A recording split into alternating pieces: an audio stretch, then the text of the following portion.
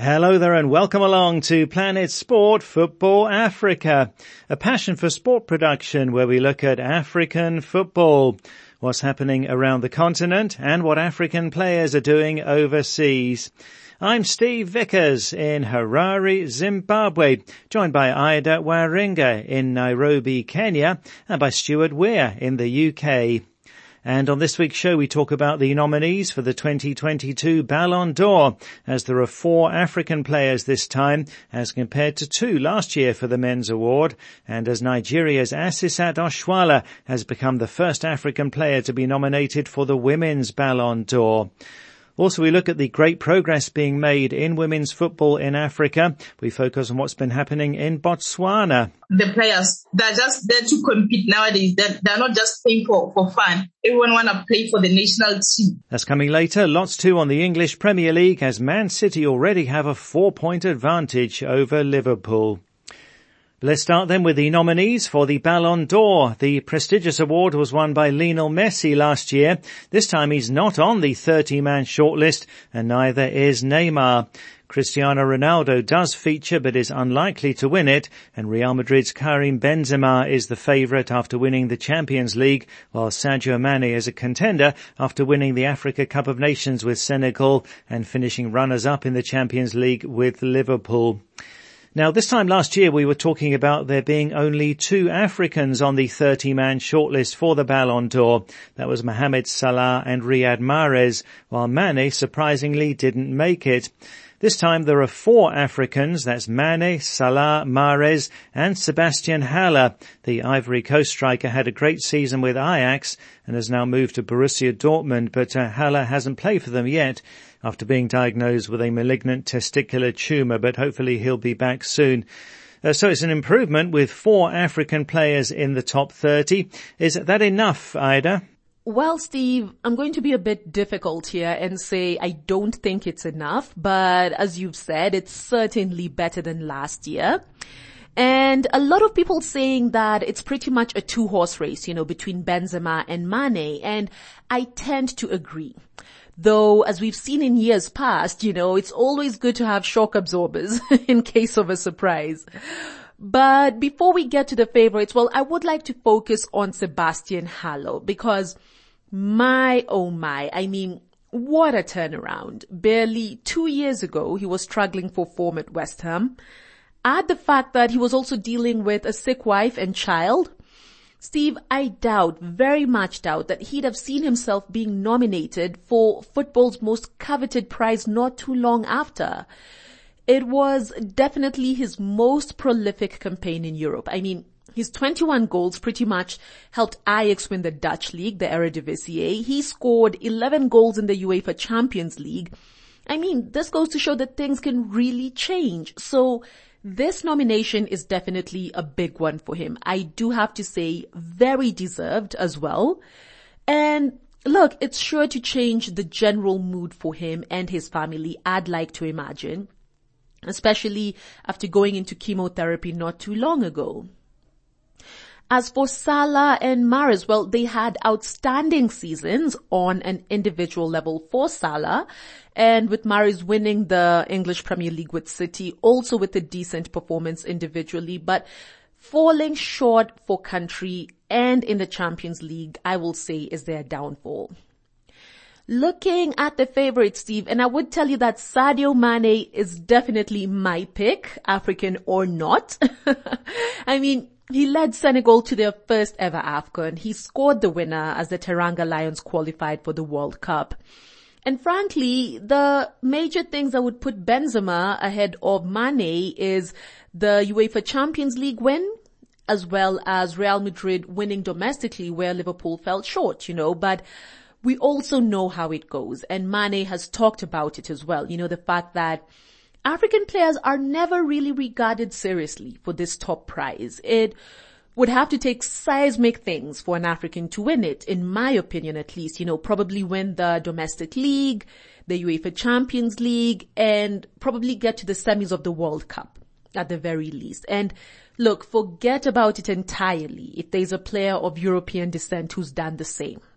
But Mbappe might have been onto something, predicting that it will be fellow countryman Benzema, Mane, and himself in the final three.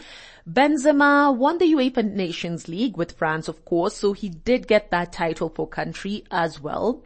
But look, we can only dream, and now it does look like, somewhat of a possibility. But a first Ballon d'Or for the continent, Steve, since 1995, that would be absolutely incredible.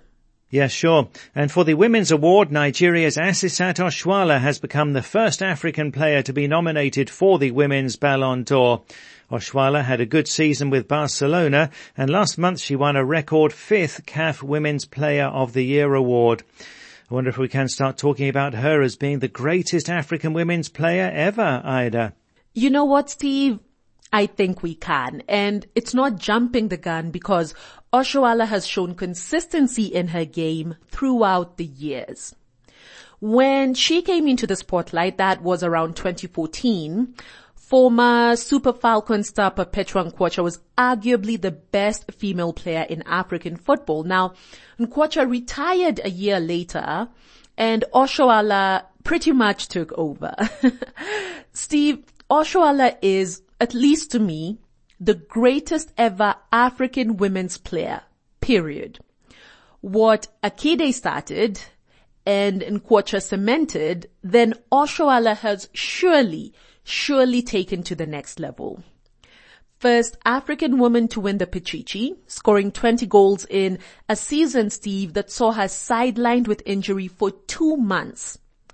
First African woman to win 5 CAF Player of the Year awards. I mean, Steve, Oshoala keeps setting the bar, then keeps raising it. And the fact that it's her first nomination is pretty interesting because aside from this fantastic individual effort, of being the top scorer, she has been part of a Barcelona team that has won the treble, remember, in a season where she scored both domestically and in the Champions League. Sure, it wasn't top scorer material, but she still didn't get a nod then. So it's great, that the world is finally acknowledging, finally seeing what we in the continent have known for years. Granted, this has been a fantastic season, at least domestically for Barcelona, going unbeaten, finishing 24 points in front of Real Sociedad in second, though they did fall short in what was undoubtedly a painful Champions League final for them. And look, this might be the undoing of some of their players in the final shortlist. This is still a huge move for the Nigerian. And once again, I repeat, in a season that saw her out for 8 weeks. Now imagine, Steve, just imagine what she can do with a full season on her best form. Yeah, sure. Asking for your thoughts on this on social media this week. Who do you think is the greatest African women's player ever? As Nigeria's Asisat Oshoala has become the first African player to be nominated for the Women's Ballon d'Or. And last month she won a record 5th African Women's Player of the Year award. That means she's surpassed legends like Nigerians Perpetua Nkwocha, who won the award 4 times, and Mercy Akide, who won the first award back in 2001. So we're asking, who do you think is the greatest African women's player ever? You can post a comment on our Facebook page, that's Planet Sport Football Africa, or send us a WhatsApp to +44 79 55 232 780. That's +44 79 55 232 780. Who do you think is the greatest African women's player ever? Well, staying with women's football here on Planet Sport Football Africa, the show brought to you by Passion for Sport, and the Confederation of African Football has moved forward with their club licensing program. Now, along with the draw for this season's CAF Champions League and Confederation Cup, CAF released the list of clubs that have been granted a license for the season. Now, club licensing aims to bring professionalism and higher standards to clubs. Recently, a club licensing seminar was hosted by CAF in Egypt. So 58 clubs from 46 different countries have been licensed by CAF for this season. This is a requirement to take part in the Champions League and the Confederation Cup. One of the needs is that a club must have a women's team that's functioning. And South African club Kaizer Chiefs said this week that because of this, they will be forming a women's team.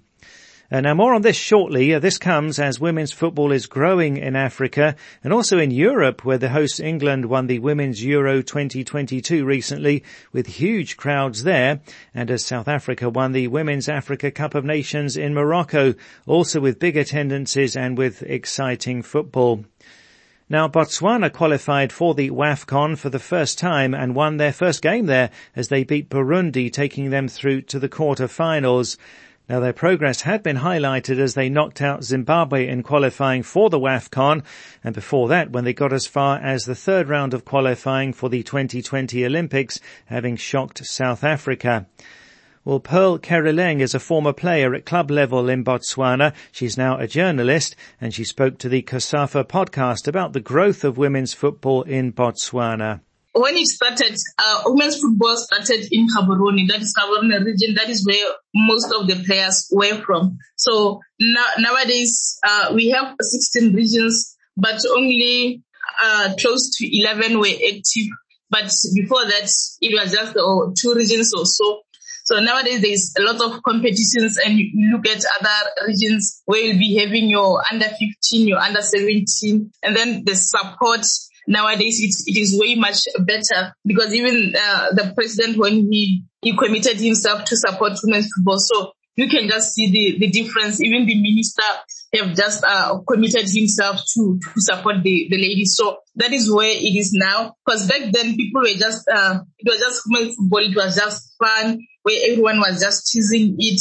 And they would say, these are boys wannabes and everything, because you sit down with players, they'll tell you that the reason why we are wearing like this is because we are playing a men's game, but we need all the support and everything. So nowadays, you look at them, it is not yet enough. You look at sponsors. They already have 2 sponsors now that came on board just to support women's football for the national tournament. So which is something, and even the prize money, it was huge. And then you look at the players. They're just there to compete nowadays. They're not just playing for fun. Everyone want to play for the national team. Back then, almost all the leagues were playing in the dusty grounds. And then Gaborone region, because it was near the Likidi Football Center where the BFA offices are based. So they decided that, okay, let's have the league being played just in Likidi because there are 2 grounds. So after that, you could see the improvement. You look at 2018 and 2019 where they played Banyana and knocked out Banyana because now they were just starting to get used to playing in the turf, because back then they were just seeing the turf when they were outside in the competitions. So it is getting way much better every day. And then women's football is really recognized in Botswana, because you have to compare. Back then you just hear players say, number 7. And then this time around you can hear them just telling you the names of the players. And then the corporate is really coming on board, which is making even things easier. The government have also committed themselves to improve in terms of infrastructure, because without infrastructure, you can't go anywhere. Is there, in the women's teams, for example, in Botswana, is it still quite male dominated in terms of coaching and that kind of thing? Or are there more women who are involved in women's football? In terms of coaching, I would say it is a male dominated area, because I'm looking at, we have only 2 teams. Only 2 teams are coached by women. Unfortunately, our women coaches are really not yet qualified. So that is the problem that we are facing here in Botswana. But at least the association for now is trying to have lots and lots of coaching courses specifically for women. And then I'm looking at, with the club licensing now, Premier League teams for men is required to have women's teams. So they're doing everything that they can, because they've been thinking of professionalizing women's football, and then women's players getting contracts. And then when I look at, when it comes to supporters, especially when the teams that have a women's team and men's team, if there are games, let me just say on a Saturday in the afternoon for the girls, they will go to the stadium or watch the girls, and then from here they just cross towards the men. Well, that's Pearl Kerileng, a former player at club level in Botswana and now a journalist, speaking to the COSAFA podcast about the growth of women's football in Botswana. So, Ida, we continue to see positive developments in women's football and good signs too from this club licensing. Absolutely, Steve. It's been a long time coming, and not just in Africa, as you've said, but elsewhere. I mean, we've only recently, in the last few years, for example, seen the formation of women's teams in iconic global clubs like Manchester United. And more clubs are seeing that they have no option but to put women's football on the agenda. And from the numbers seen in recent competitions, as well as performances of teams, like Botswana, for example, getting all the way to the quarterfinals in a maiden appearance at the WAFCON, it says a lot.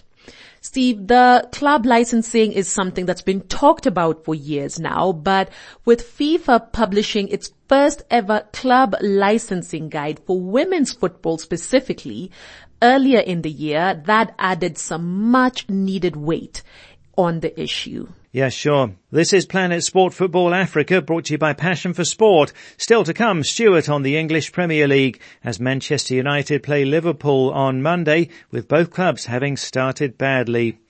You can follow us on Twitter at Planet Sport FA, and you can download our app and listen to the show anytime and access past programs in our archive. To download the app, go to the Play Store or the Apple iTunes App Store and enter Planet Sport Football Africa. Let's go to social media now. And last week we asked, which African players do you think will shine in the English Premier League this season? With the season underway now, Nottingham Forest have Nigeria striker Taiwo Awoniyi. Chelsea have Senegal defender Kalidou Koulibaly. There's Edouard Mendy at Chelsea, Wilfried Zaha at Crystal Palace, and many others, plus, of course, Mohamed Salah. So we asked, which African player or players do you think are set for a great season? We start in Algeria, and Mariam Katia Mansour picks out two Algerians. That's Man City's Riyad Mahrez and West Ham's Said Benrahma. Also tipping Riyad Mahrez for a great season are Chan Mabior in Sudan and Dan Kioko in Kenya. And in Zimbabwe, Broina Manjokota says, yes, the Algerian wizard is set for a great season. In Nigeria, Akanimo Ntuk says Joe Aribo and Taiwo Awoniyi will storm the league this season. Picking out two Nigerians is Ntuk. And Gwenya Ras Bongani says it's the Zimbabwean Jordan Zemura at Bournemouth. And Erasmus Chitonga, also in Zimbabwe, another who's expecting a good season from Zemura. Plenty of people said Edouard Mendy, the Senegal and Chelsea goalkeeper, is set for a good season. They include Willis Omakatia in Kenya and Kagiana Ronaldi in Uganda. And then for Mohamed Salah, plenty of people expecting him to also have a dominant season. They include Munyasir Emmanuel, who's in Kenya, and this voice note from Ballon D'Or in the Gambia with some advice for Salah. I think Mohamed Salah can have a green season. He's still ambitious, and his concerted efforts will continue to make him to compete, but must work on this. Whilst dribbling, he quickly loses balance and should avoid forcing himself to pass through tight places. Thanks there to Ballon D'Or, saying that Salah can lose his balance sometimes. Thomas Partey, the Ghanaian at Arsenal, was a popular pick too, especially from listeners in Ghana, including Nelsiski Lopez Nelovic, saying that his name cannot go unmentioned.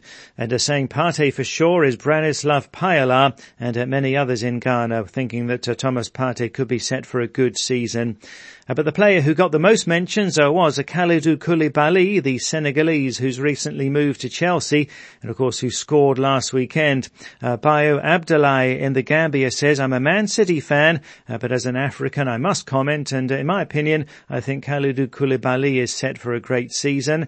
Agreeing with Bayo is Nash Litunya in Kenya, and Sideko Suno in the Gambia says, I expect Koulibaly to have a great season. Many others mentioned Koulibaly with great expectations ahead. Then finally, Mbemba Barrow in the Gambia says, I believe Salah, Zaha, Koulibaly, Mahrez and Patson Daka will have a good season. Daka featuring for Leicester. And Holy Zlatan says, I'm looking forward to watching all of the African players this season. And me too. So thanks very much for all of those comments. Always great to hear from you here on Planet Sport Football Africa, show brought to you by Passion for Sport. Well, now let's go to our European football expert, Stuart Weir in the UK. And this weekend's big game will be on Monday night. It's Manchester United hosting Liverpool.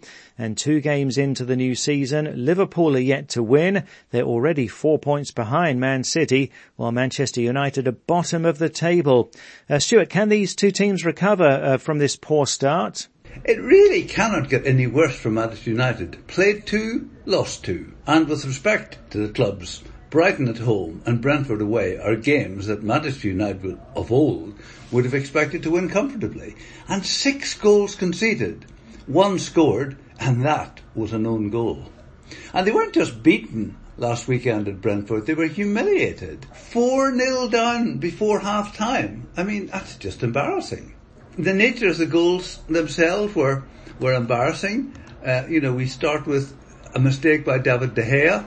Then the second goal came when Manchester United tried to pass the ball around in their own penalty area and just lost it. And the third goal was from a corner where 2 Brighton players got to the ball without any Manchester United player touching it. Falling 2 goals behind midway through the first half, 2 weeks in a row, if that was an examination of United's character, frankly they failed. Because last weekend Brentford scored twice more in 5 minutes. And you hardly believe this, Steve. This is the 7th consecutive away league game this season and last that United have lost. 7 in a row. Their worst since 1936.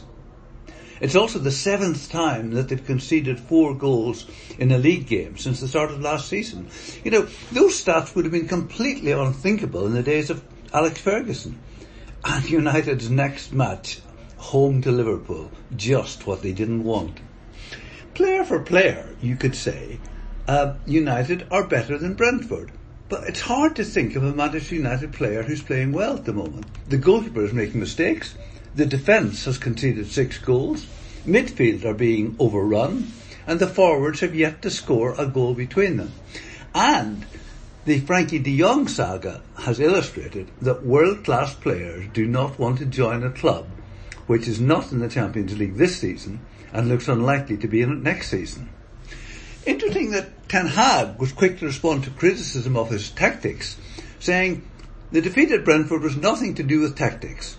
The first 2 goals were simply errors, dealing with the ball and decision making. And he added, and that made me laugh, Steve, I made 3 substitutions, but frankly I could have subbed any of the 11 players. But what is more disturbing than most, I think, is that Ten Hag said that the reason they lost to Brentford was that the Brentford players seemed to want to win more than Manchester United. Lack of ability, lack of form, lack of organisation, lack of desire. The crisis at Manchester United is growing. And interestingly, it's been speculated that Ten Hag is changing his mind about Cristiano Ronaldo and is happy to sell him. That the manager, we understand, is unhappy with Ronaldo's behaviour, his motivation and his influence on the other players. And of course we've also read that Paris Saint-Germain would like to sign Rashford. Things are really bad at Manchester United. Now Liverpool started with an excellent win in the Community Shield over Manchester City, their great rivals.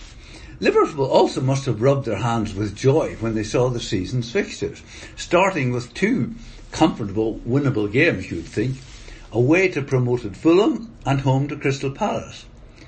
But they won neither, and in both they had to come from behind to salvage a draw. Darwin Núñez, the striker signed to replace Sadio Mane, impressed on his debut, scoring against Manchester City. But in the Palace game, he reacted to being fouled by a Palace defender by headbutting an inevitable red card and suspension. But to return to your question, we're only 2 games into a 38-game programme, so points leads are pretty meaningless at this stage. And I have no doubt that Liverpool will have an excellent season, and also that Manchester City will hit a sticky spell and drop some points. But it's hard to be optimistic about Manchester United's season. Indeed, and last weekend was a great one for African players, with 5 African players scoring. That was Taiwo Awani, the Nigerian at Nottingham Forest, Joe Aribo, the Nigerian at Southampton, getting his first Southampton goal, Brian Mbeumo, who we talked about on the show last week. He scored for Brentford after switching from France to Cameroon at international level. There was Kalidou Koulibaly for Chelsea, and Wilfried Zaha with that goal for Crystal Palace against Liverpool. And Stuart, after 4 own goals on the opening weekend, we had 3 more on match day 2. Now, last year, Lucas Digne was playing for Everton against Aston Villa, and he scored an own goal. And will you believe it, this season, he's an Aston Villa player playing against Everton, and he scored an own goal. Perhaps he's confused. And then what about Lerma at Bournemouth? What a difference a week makes. Last week, Lerma scored for Bournemouth after 2 minutes. He scored again this week in the wrong net. Oh dear. And Arsenal's William Saliba played so well in the Ghana's opening game, but this time got an own goal against Leicester, although Arsenal won 4-2 anyway. And Stuart, what about last Sunday's fiery encounter between Chelsea and Liverpool? That late equaliser for Spurs from Harry Kane, and the managers Thomas Tuchel and Antonio Conte almost coming to blows after the final whistle. It was fiery, and we're not just talking about on the pitch, because there was an angry confrontation at the end between Thomas Tuchel and Antonio Conte that resulted in red cards for both managers. And earlier in this game, managers had clashed when Benkenkor's challenge on Kai Havertz was not penalised, and the managers really had a bit of an argument about it. And when Chelsea scored, Tuchel celebrated by sprinting up and down the touchline past Conte. Really quite provocative. And Steve, you and I were talking about this great defender, Kalidou Koulibaly, that Chelsea have signed, but we got it completely wrong. He's there to score goals. He got the first goal, a powerful volley from Mark Cucurella's corner, so Chelsea's 2 new signings combining to produce a goal. Nottingham Forest pulled off an excellent 1-0 win over West Ham, and their 2 heroes were both players with something to prove. Dean Henderson's second-half penalty save from Declan Rice preserved the win. Henderson, of course, is on loan from Manchester United, and we understand that after the game he was not reluctant to make the connection between his game-winning save and David De Gea's errors. Then Taiwo Awani, whom we heard from on the show last week, scored Forest's goal. And, of course, the Nigerian striker used to play for Liverpool. He joined the Reds as an 18-year-old in 2015, but never got a game for the first team. He was sent on loan to 7 different clubs and eventually sold to Union Berlin in Germany. So, nice for him to show Liverpool and everyone else that he actually can score in the Premier League. And Forest have now signed a staggering 15 new players since clinching promotion, including another Nigerian, Watford's former striker Emmanuel Dennis, who scored a lot of goals last season. And they've also signed the midfield player Cheikh Kouyaté, the Senegalese player who was at Crystal Palace last season. I really rate him. I think he's got a lot to offer Forest in terms of tightening the defence and organising midfield. And of course Jesse Lingard, Manchester United and on loan at West Ham, has gone to Forest, and he's playing well too. But, and we've said this before, a group of Nottingham Forest players got the club promoted, but I'm not sure how many of them will still be first team regulars this year as Forest continue to replace them with new signings. Yeah, indeed, that's tough, isn't it? As you say, that's how football is these days. Nottingham Forest making big changes, but of those players who got them promoted into the Premier League, quite a few won't be featuring for them this season, no doubt. Well, thanks a lot, Stuart. That's it for the show for this week. So from me, Steve Vickers in Harare, from Ida Waringa in Nairobi, and from Stuart Weir in the UK, thanks a lot for listening. And Planet Sport Football Africa is a passion for sport production.